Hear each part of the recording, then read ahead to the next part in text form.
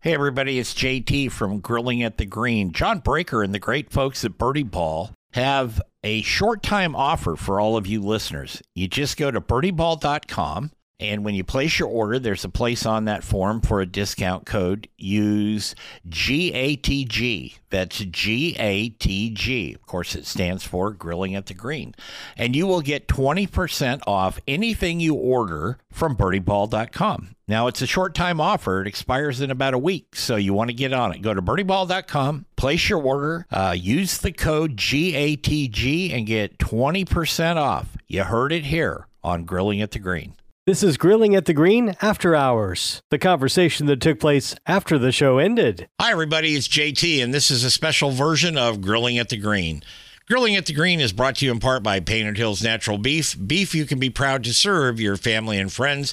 That's Painted Hills Natural Beef. Welcome back to Grilling at the Green After Hours. I'm JT, along with our good friend Gary Van Sickle today from Sports Illustrated. And you actually started out as a newspaper writer, didn't you, Gary? I was a newspaper guy at the Milwaukee Journal. Covered University of Wisconsin football and basketball, covered golf in the summer. Then I covered the Pack. I was a beat guy for the Packers for a couple of years in the mid-'80s when they were horrible. Their quarterbacks were Lynn Dickey and then Randy Wright. So, you know, we had a number of players in court for sexual assault, and it was good times for everybody. And then, then I went to got stolen away by Golf World magazine, a weekly, which was pretty good product. And then Sports Illustrated started their own golf section within Sports Illustrated. So I got hired away to do that. And now I'm a senior contributor for SI.com after I had been working at Morning Read, and then it got sold to SI.com. So I'm back at SI in a sort of, but not really, but sort of. So I can use my old business cards. There you go. So that's nice. There you go. So I came up with some fun questions for you, and we'll see how you do with them. Okay. Some of them are silly, some of them are kind of serious, but I know you can handle anything I can throw at you. Okay, so if you could play a round of golf with one of your golfing heroes, who would it be? Boy, there's so many guys you'd love to play golf with. That's a stumper. Who wouldn't want to play golf with Snead or Hogan or Bobby Jones just to see what it was like? I think I'd be the most curious about Hogan to see if he really was as precise as he supposedly is. And, his being a grump wouldn't faze me at all. I'd enjoy it. So but he'd probably get mad at me for not hitting the shot that's called for, because I don't got that shot, Ben. You're supposed to hit a fade around this corner, Ben. I don't hit it. I don't have a fade. Yeah. Well, then then he'd probably walk in because I'm not a real golfer. But I'd like to see how good Hogan was. Yeah, that's true. So, outside of golf, if you could dine with a historical figure, who would it be and what would be on the menu? Anybody in history. And if it was just Gary and whoever this other person is for dinner, anything you want, what would be on the menu and who would it be? Well, the wise guy wants to say Carmen Electra and shrimp, but it would probably, there's so many, how about Winston Churchill? Yeah. Yeah. Hey, I'd like to find out what it was like. There was a chance you were going to lose World War II, but I'd also like to ask him, a little known fact, he was the guy responsible for the big gaffe in World War I, where they sent these ships around, try to do a backdoor play. I think he was the guy responsible for causing Gallipoli, if you remember that movie. Yep. That was an invasion that he was behind, and it was like one of those clever, this will never work things, surprise things, and it didn't work. And that appeared to end his political career. And luckily, World War II came along. I don't know how he clawed back, but he got back into politics and was the right guy at the right place. Yeah, I'd love to ask him about the World War I stuff. He was the vice admiral of the Navy, as it were. They call it something else, but he was vice admiral of the Navy in World War One, and he did Gallipoli like that. And then, like you said, he just kind of disappeared. Yeah, he had to, because he was that was a blunder of all blunders. You know, it's that. I mean, that's, we were talking about comebacks earlier. There's one of your great comebacks. You know, Nixon made a comeback, but I think Churchill had a much bigger hill to climb. That was incredible, and he was up to what was needed in World War II. Oh yeah, you'd have to. I know you don't drink, but if you were with Churchill, you'd have to be able to handle a snifter or two of brandy, I think, if you were having that dinner. I can do one or two beers. That's about, you know, beyond that, I'm an amateur. Compared to him, I think all of us are amateurs. Yeah, well, I'm an amateur drinker compared to anybody who drinks. I'm not any good at it. Okay. If you could get a lesson, and maybe you've already had one of these, Gary, but if you could ever get a lesson from one touring pro, who would you choose? Boy, I really wouldn't want a lesson from a touring pro, because a lot of those guys are taking lessons from somebody else. Right. I'd say Byron Nelson. He helped Watson a little bit, although Watson later, you know, when I did the story on him, said he went, you know, he helped Watson turn his career around, but Watson actually said it wasn't so much that what he told me, it was more that gave me the confidence and this and that. But Byron Nelson was like I probably should have been the guy I picked to have dinner with. He was like the greatest. I mean, the guy was almost angelic. Yeah. To be around him was to be around someone who just saintly. Saintly, there's a good word. He was saintly. What a man, what a guy. And I would, you know, I'd be happy to try anything he said. And he knew the golf swing pretty well. Yeah, he did. And you read the stories about how he would take guys down to his farm and they'd hit balls in the pasture, and I don't know what all his setup was there. And then he'd bring them back to Colonial or wherever, and he'd work with them. But it was, you know, he was the color guy on ABC Golf with Chris Schenkel back in the early days when they used to show only the last 4 holes of a tournament. Yep. I always thought, you know, one thing, I've seen this picture, maybe I'm sure you've seen it too. There's a picture of him and Hogan. And if you followed golf at all, you know how they kind of grew up together and they competed together and this and that. And they always called Hogan the wee man. And they always had Byron Nelson looking like this very tall, very handsome, you know, hair done back and all this stuff. But I've seen pictures of them when they were older. Nelson didn't look that much taller than Hogan to me. I don't know why I'm even bringing that up, but it's just one of those things where there's, you know, Hogan's size, and that was all part of the lore with Hogan, and then Byron Nelson, this big farm kid and all this stuff.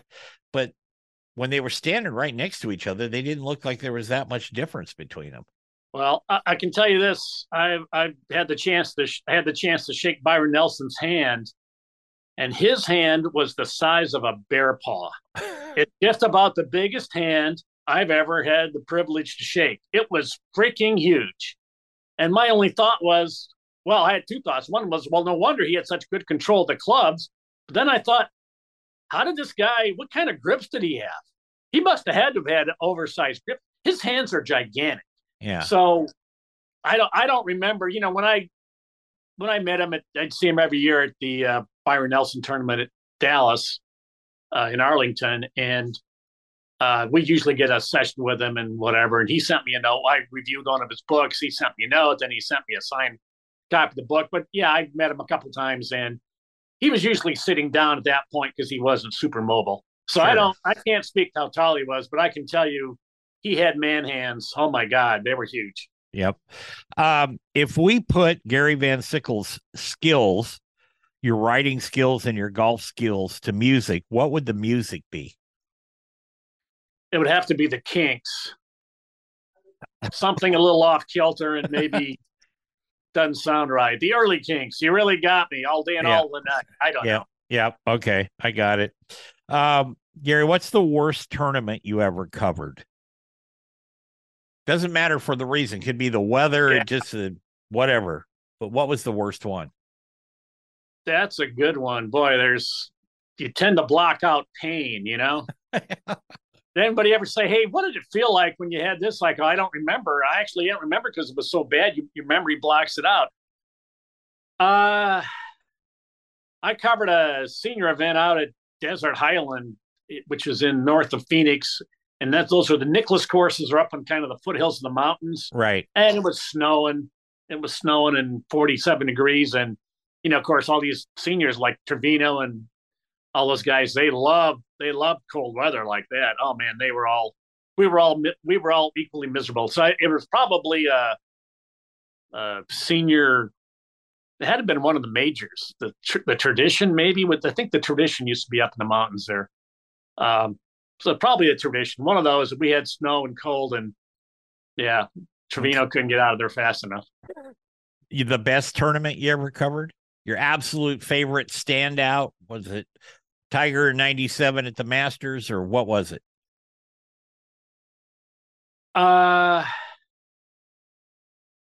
It would be hard not to say Tiger in 2019. Well, yeah.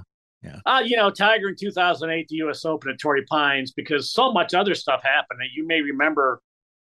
Phil was trying to play without a driver, and Tiger holed some long, crazy putt, and he chipped in from the side of the green. A lot of stuff happened, but of course, they also ended with Rocco Mediate and play it. Yeah, it can't be Rocco Mediate. Yeah, it's got to be Tiger 2019 because he was playing better, but you just didn't think, it came out of nowhere. All these guys had to hit into the water on 12, and all of a sudden it's handed to him. And now he's got 5 holes to play to win the Masters. Could he still do it? And he did. So and we got to see Tiger's emotion afterwards. That one was that was pretty cool. That was pretty cool. Nicklaus in '86, pretty cool. And there's some other cool ones. Larry Mize was a guy I was pretty friendly with. He chipped in. Larry Mize beat Greg Norman and Seve Ballesteros in a playoff. People forget about Seve. He was in that playoff and went out in the first hole. So that was a good one. But I think for the sheer enormity of it, it's got to be Tiger and the Masters in 2019. Okay. What was the worst press conference you ever covered? Oh, there's been some awkward ones. There's some guys who didn't like to talk. Ed Fiore was not a good guy to talk to. It's funny, when Andy North won the U.S. Open in '85 in '85 at Oakland Hills. He'd won his Open in '78. I was a Wisconsin guy then, so I was like his local guy, the Milwaukee Journal. So he knew me, whatever. But I think he had a good round Friday. Came to the interview room, and this wasn't like today where you have Twitter or Golf Channel. You don't know what's going on in a guy's life. Andy North won the U.S. Open and, for all intents and purposes, disappeared, didn't do anything. And somebody who didn't know any better, didn't know his guys had surgeries and all this stuff, said, "So you feel like that other Open was a fluke?" Or he said the F word, fluke. And that set Andy off. And he later said, I got up out of my chair to go after that guy. It's like, well, maybe you thought you did. But anyways, the point was, the rest of the weekend, that shut him up. The guys asked questions. He'd give them 3-word answers. He didn't say squat. Even after he won, it was a lousy press. He didn't say much, which would wound up being great because I'm the local guy. I got to write about him. I needed more than that. Yeah. So I follow him back to the locker room because I've been doing this, every year I go to the Masters. Every day I got to write a note on him. I go back to the locker room. I'm the only guy there. I'm the only guy who's talking to him. So I had an exclusive every day, 3 days in a row. He wins the Open, and I had exclusive quotes every day that nobody else had. So it wound up working in my favor. But Andy, I told him, it's like, you made a big PR blunder when he goes, yeah, I know, but I had to do it. I couldn't help it. I was like, I know he's a hot-tempered guy, but I said, you cost yourself a lot of money with that. He goes, I know. Yeah. Well, sometimes that just happens, that's who you are, and there were times when he'd go to Augusta and that course usually beat him up pretty good. And he'd come in and, he knows I'm there. I'm following him in the locker room and he's taking off his glove and fires it into the locker. He undoes one knee brace and fires into the locker. And he undoes the other knee brace and fires into the locker. And, he doesn't say anything. I'm standing right there.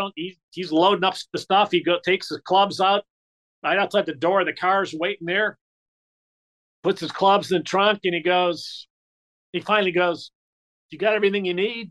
And I'm like, "Yeah, sure." Sometimes you just have to know. Yeah. When it's, he needed a longer cooling off period than 10, 15 minutes. And slamming the trunk and leaving because he missed the cut was not the time to try to get, go over his round or anything like that. But Andy, he got hot, and it's ironic because he's a great I would consider him a go-to interview on tour. If you're writing a story on something, he knows a lot. He spanned the Nicklaus and Palmer era to Tiger Woods era. He does TV for ESPN. He's funny. He's sarcastic, just like us. He's a great interview, but the bar is to get that great interview. He's got to know that a little bit about the game of golf and you're not some chucklehead. Yeah. Because he doesn't have time. He has a low tolerance for chuckleheads. And unfortunately, there's a lot of people who don't really know much about golf. But anyways. Yeah, I understand. You've been covering golf for a long time, Gary. What would you say was the best part of your job and the toughest part of your job? Well, you get to watch great golf. You get to know some of these guys. You get to become friends with them. I mean, you have relationships. I mean, that's a lot of fun. Is your wife remodeling the bathroom again? Well, you're close. We got a guy remodeling the closet here just down the hall. I didn't know he was going to be here now. That's all right. I don't know. Look, I covered football and basketball in the Midwest, and travel in the Big Ten in the winter is a nightmare. Your flights are always delayed by weather. You're covering football. You're out there watching the Packers when they're 3-10, and you got to be at practice because if you're not, that's the day the quarterback's probably going to break his leg in practice. So you have to be there. It's miserable. The players are mad because they're lousy. They're blaming you for reporting the scores of the games. In golf, wherever you're going, it's supposed to be warm. And most of the time, the only guys you talk to are the guys who play well. Mm-hmm. So they're in a good mood, and they're usually happy to talk. Or I covered a few women's events, been to some majors, but you don't really, if somebody shoots 82, you probably don't need to talk to them. So that works out pretty well. So it's a fun, everybody's happy to be at the golf tournament by and large. So it's a lot more fun than, these guys who are on the payroll, athletes who are making $7 million, and they've been the big stud in their town since the age of 5. And, the media is a nuisance, and it's worse now than it ever was when I was doing it 30 years ago. So I feel a little bit bad for the writers who got to handle that now. But yeah, no, golf's a great place. You're in a good place with warm weather. Yep, I like that. Can't beat it. Good parking. Most of the time, good parking. I mean, would you rather be at Cleveland Municipal Stadium or Olympic Club? That's no contest. Yeah, that's no contest. If you could erase one mistake from your past, what would it be? And this question is only if you want to share, and you don't have to give particulars. But if there was one thing you could one mistake you could erase from your past, what might it be? Oh, I think we've all had a million of those. Oh yeah. How do you pick one? And most of the time it's just to save embarrassment. I did a story once. A guy called in at the newspaper, and he was telling me he had a hole in one or something, or 2 hole-in-ones in one round or something, and he'd reported it to the county course he was at. Then he started talking and said, "Yeah, I've got this new swing, and I've did this and this, and I've taken 9 shots off my handicap, and I'm shooting 65 and this and that." And he had signed scorecards, so he said. I didn't check it out, so I did this story about this guy with this, had a hole in one, shot this low score, this and that. And then all of a sudden somebody called me up and said, "Hey, this guy is a bunch of baloney." The story runs the next day. This guy is a con artist. Like, what? So I called the golf course, the county golf course, which I should have done, and they knew that this guy said he had a hole in one, but they didn't have any scorecards. He didn't turn any signed scorecards in verifying his hole or whatever it was. So I called the guy. He's changed his number. I talked to somebody he worked with. He goes, "Yeah, he's bad." So I got conned, and the story was in print. So I had to write a retraction story. So I'd say I'd like to not erase that mistake, but on the other hand, it's like, sometimes you need to make a mistake like that, so you get a little more. I was just naive. Why would somebody call in to say they did all this stuff? And I mean, what's there to get? You just assume everyone's going to tell the truth. It's like, okay, well, sometimes you need to screw up and find out. I guess I better fact check it a little harder next time. Yeah. Now, a daily newspaper, you didn't have a lot of time for that, but that's what I learned. So it was a good thing to learn. So I guess I wouldn't do that over, but yeah, I would have liked to have not written that story. I've had some situations like that in radio.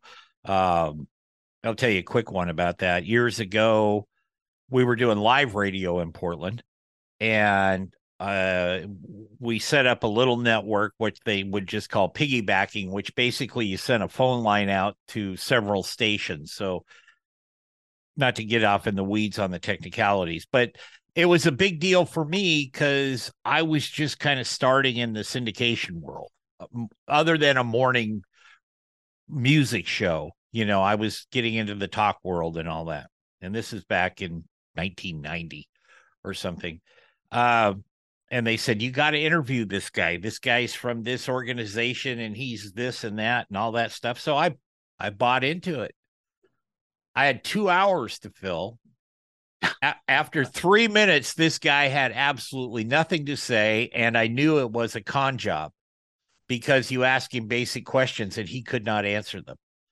So I didn't call him a phony or anything. I just said, okay, after 15 minutes and a couple of commercial breaks, I said, "I think that's it."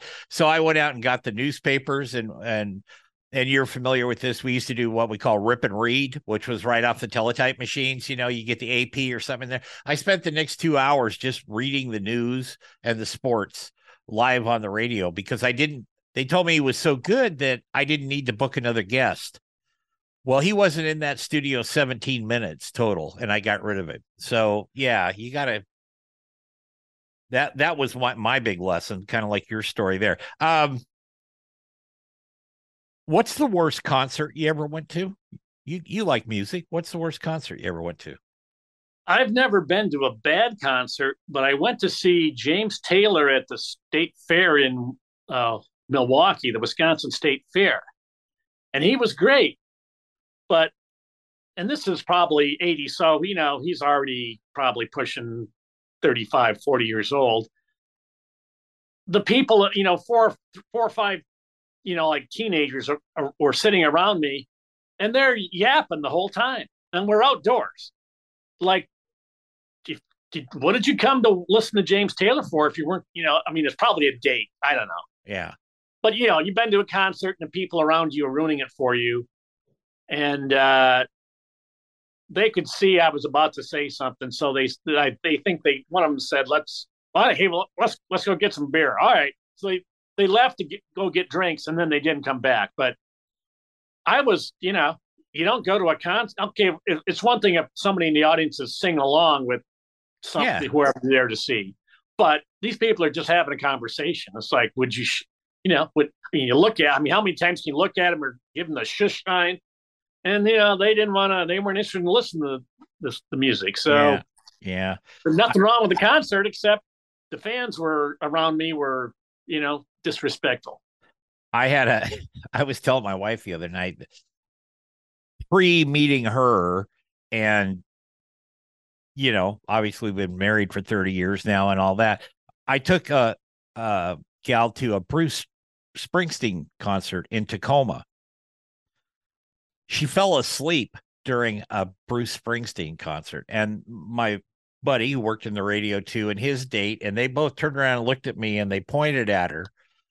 And all I could say was, I have no idea how you could fall asleep in a Bruce Springsteen concert. I just don't know how that's done.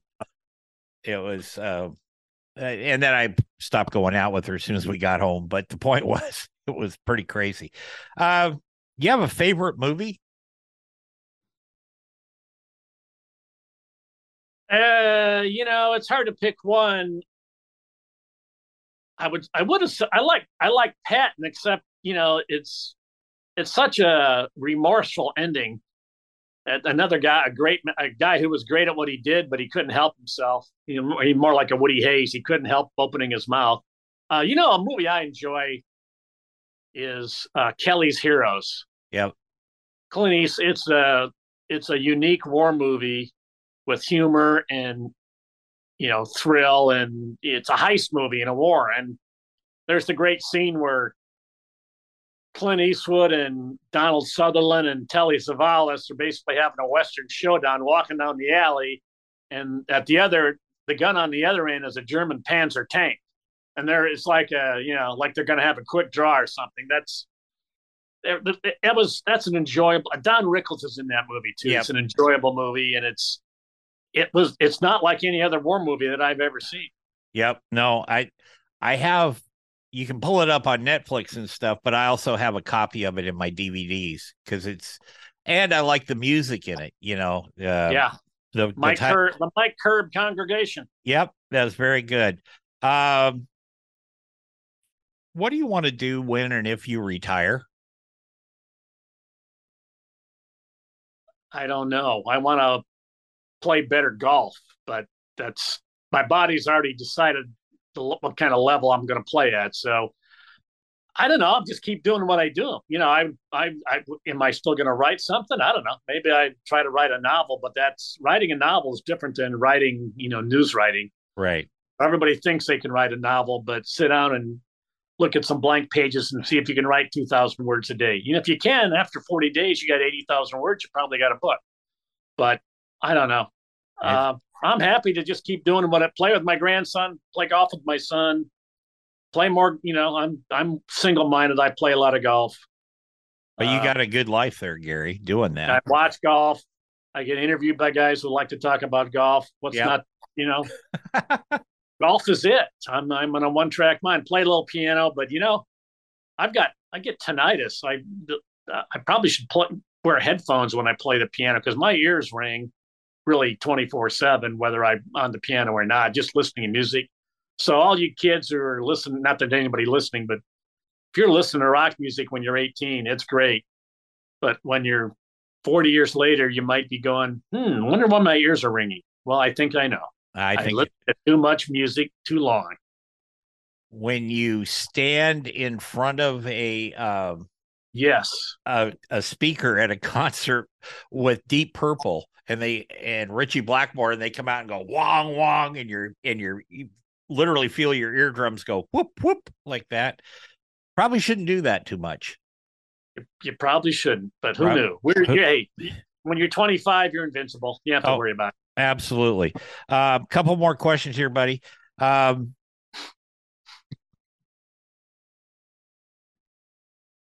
I'll start with a serious one and we'll end with a fun one. How's that? What's the biggest change you think should be made to pro golf and then to amateur golf, if any changes? We need bifurcation, different rules. You got to roll the ball back. You can't have these guys hitting it. 310 yards can't be the average drive. Right. It just can't. And amateurs, nobody's hitting it too far in amateur golf, but they are in pro golf. So that's a pretty simple change. Bring it back so where a 320-yard drive is a big deal. And what was the other what was the second one? Or was that a two-part question? Well, yeah, pro golf and then amateur, because I agree with the bifurcation. I can't even say it today.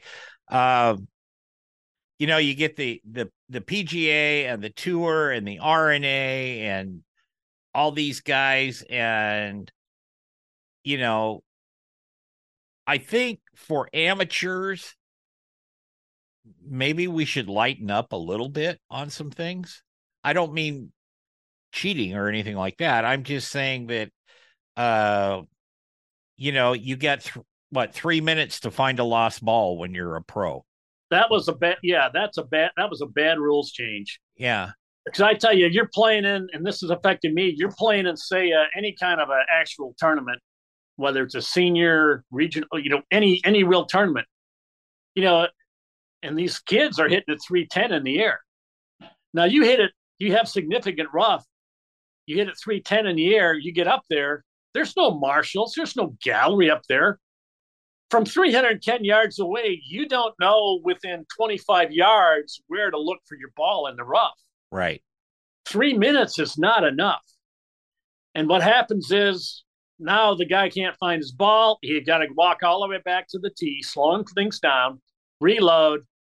And then after that, everybody realizes, anytime you hit one in the rough, I'm going to have to hit a provisional just so I don't have to walk back.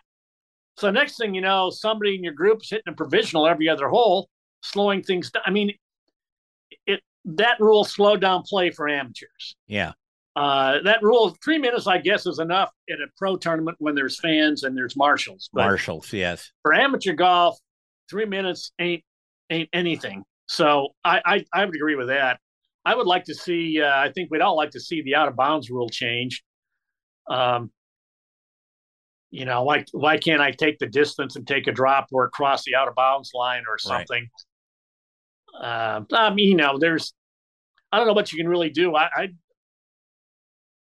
thought the anchoring ban wasn't right either, but I guess seniors who need to putt with the anchor, they probably do it anyways. Yeah, probably. I'd like to see that when they went to this world handicapping system, that thing is not good. It's mathematically flawed, and they reduced your handicap to like 8 rounds, and they count 8 rounds instead of 10 rounds. So I can shoot 5 terrible rounds, and they don't count. Mathematically, the bigger the sample, the better it is. If your handicap was based on 20 rounds, wouldn't that be more accurate than 8 rounds? Right. But they do the opposite. Well, they're afraid that, you're going to throw some crummy rounds in there. I don't know what they're thinking is. The real problem with handicap now is you can punch your own scores in and nobody verifies them. No. So if you want to clean up handicaps, you're going to need to not post a score, and the club's going to have to post it for you, and it's got to be with at least 2 other guys or 2 other players who can verify that's what you shot. And if you make a 9 on a hole, you made a 9 on a hole. Why do I change? They say, well, your handicap's too low. You can't make a double on a par 5. Well, I just did. Yep. So I guess I'm not too good. Yeah. But there's no answer. You can't legislate away cheating because people will still find a way to do it. But I think it's the Wild West now with computers. You just post any score you want. Who knows? You don't even have to play. You can post 100 rounds. Nobody knows. So I don't like that. Yep. Okay, here's the fun one, sort of. What would your last meal be if you were on death row? People would probably say a nice big steak or something, but it's hard to beat a really good hamburger with a lot of salt on it and some really good fries or potato chips and a chocolate malt. That'd be pretty good. Pretty hard to beat. I'm not a fancy guy. I don't need filet mignon. A really good hamburger, I'll take that every time. Yeah, I asked somebody that question the other day, and they said, well, I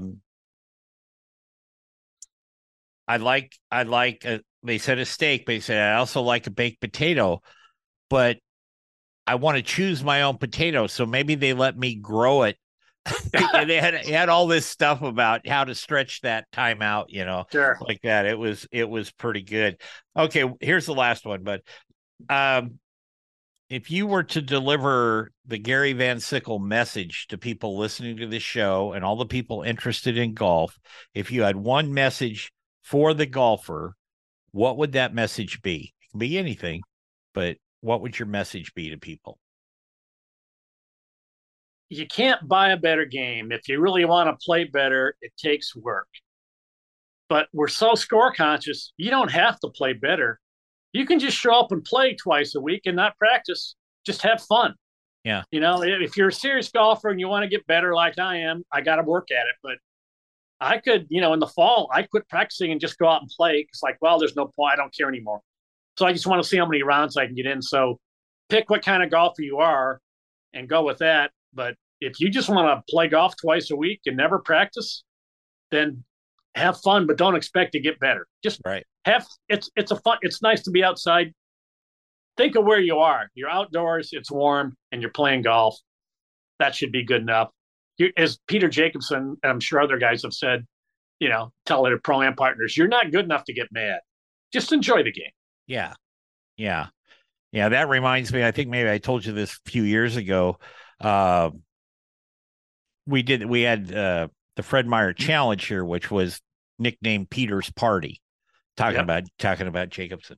And he'd have Trevino and Fuzzy and Floyd and all these guys come in. And the Portland area, they loved it. They saw these guys, and they were kind of, when that ended, a lot of those guys were kind of waning down on their career and headed towards the seniors, or maybe some of them had been on the seniors already for a couple of years. Palmer used to come up to it all the time, and Jack and all that. But I always remember this one. I was standing by the green, and Trevino hit a shot, and it went past the pin, stayed up right on the first cut of the fringe there. Okay. And Trevino walks up there with his putter, and the three of his amateur partners were looking at him. So they grabbed their putter and they walked up there, and a fourth guy comes up with two wedges and his ball. And I think he may even had his putter in his hand, and it's his turn to hit. He puts his ball down by the marker. He's going to hit. And Trevino finally is paying attention. He goes, "What are you doing?" He goes, "Well, I'm going to chip that." He goes, "The only guy that can chip that and make that work," this was pre-Tiger, he goes, "is Ray Floyd. And buddy, you're no Ray Floyd. Pick up that putter and hit that ball." And the guy was kind of embarrassed, but the crowd loved it. And, I don't know if he made the putt or not. I don't even remember, because I was kind of laughing so hard at that, because I was only standing like 4 feet from him. But yeah, go have fun. That's the deal to me. Absolutely. Lee Trevino is a golfing savant. Anything he says, I listen to. Absolutely. Gary Van Sickle, he's a good friend, and he's a good friend of the show. And if you don't read his columns, you should. You can just get them every morning in Morning Read, and from SI there, si.com. Gary, thanks, and have a good holiday season, buddy. You too. Let's hope we get a reprieve. Hoping for an Indian summer and a little golf here, but I'm doubtful. I think it's over here, but you probably have a better shot than I do. Well, we'll see. All right, we're going to get out of here. We thank you all for listening, and y'all take care and have a good week.